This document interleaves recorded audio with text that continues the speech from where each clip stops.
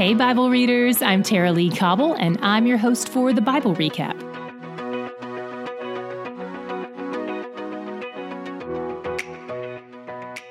We're in a section right now that probably won't be your favorite, but persevere. This is setting us up to understand a lot about God and His story. When we have passages like this, as we will from time to time, don't try to remember all these details. There isn't a quiz. Just try to come away from this with an overall idea of the function and purpose and meaning of it all. Try seeing what ties all these details together and asking yourself what those details reveal to you about God. First of all, why would He pay this kind of attention to detail? And second of all, why would He include these things in a book that would long outlive the use of the things He's describing? Whatever these difficult passages show us about Him is still in effect, even if the offerings and sacrifices and garments aren't. By the way, if the idea of animal sacrifice bothers you, here's something that may be helpful to remember. God isn't the one causing it. Man's sin is. Hebrews 9:22 says, "Under the law, almost everything is purified with blood, and without the shedding of blood, there is no forgiveness of sins." This is His provision. We should never be angrier at God's provision for our sin than at our sin itself. Before we unpack today's reading, let's back up a little bit. Do you remember the 12 sons of Jacob? Not all of them. I'm not asking you to list them, but I'm just asking if you remember that there were 12 of them, the 12 tribes of Israel. Back in Exodus 2, we learned that Moses and Aaron were from the tribe of Levi. You may remember Levi as one of the two brothers who, along with Simeon, killed all the men of Shechem to avenge their sister Dinah's rape. And yet here we are with his descendants being appointed as priests unto the Lord. Talk about redemption.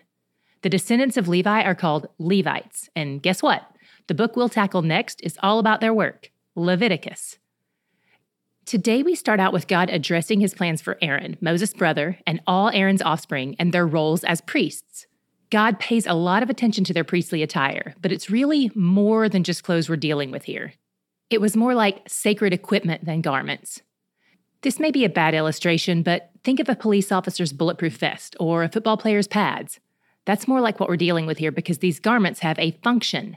These clothes are listed along with the tabernacle details and equipment, and they're explicitly designed for use in the sanctuary when priests serve in this role. They didn't wear this stuff when they were posted up in their desert hammocks.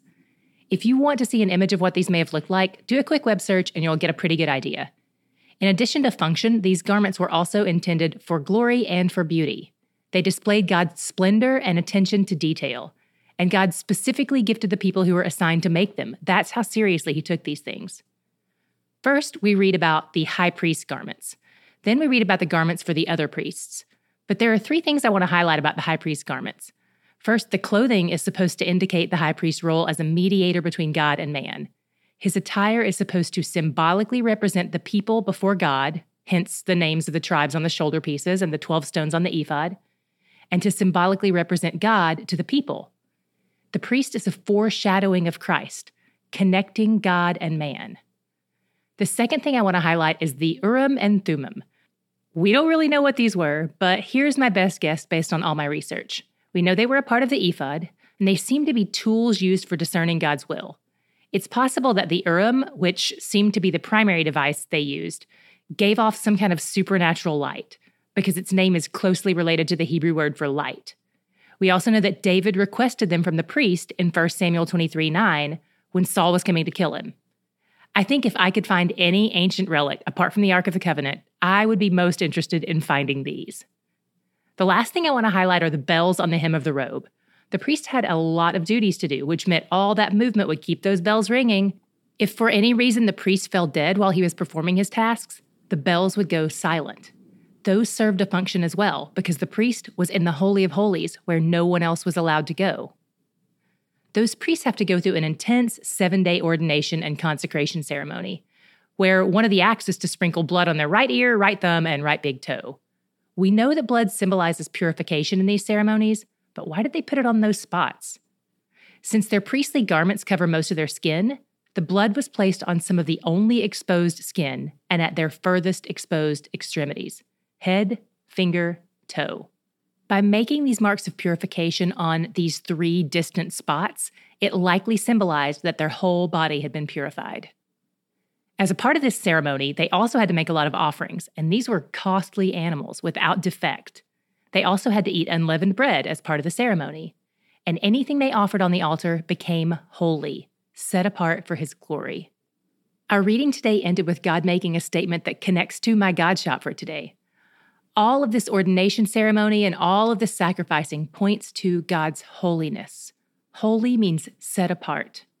He establishes the priest to be set apart for sacred use by the divine. He establishes the altar and the sacrifices to be set apart for sacred use by the divine. And even though holiness by its nature indicates separation, God ends today's reading with these words: "There I will meet with you to speak to you. There I will meet with the people of Israel. I will dwell among the people of Israel and be their God. And they shall know that I am the Lord their God, who brought them out of the land of Egypt, that I might dwell among them. I am the Lord their God." In his holiness, in his set apartness, he made a way to draw near. Nothing is going to stop him from being with his people. Not his holiness, not their sin, nothing. To be loved and pursued by him reminds me all the time that he's where the joy is. We've gotten so much great feedback from you guys that you're loving our reading plan in the Bible app. You love that the recap videos are now available in the plan itself, and we're so glad that we can make this available in both our English and Spanish plans. If you need help figuring out how to work the new plan, check out the instructional videos we've made. They show you how to access the recap videos, how to find the show notes and the description box.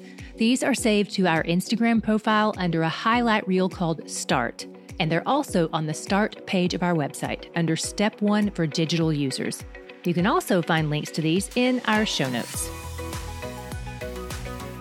From the burning bush to the parting of the Red Sea to manna from heaven, we've read about several miracles in our trip through Exodus, and this is the Old Testament.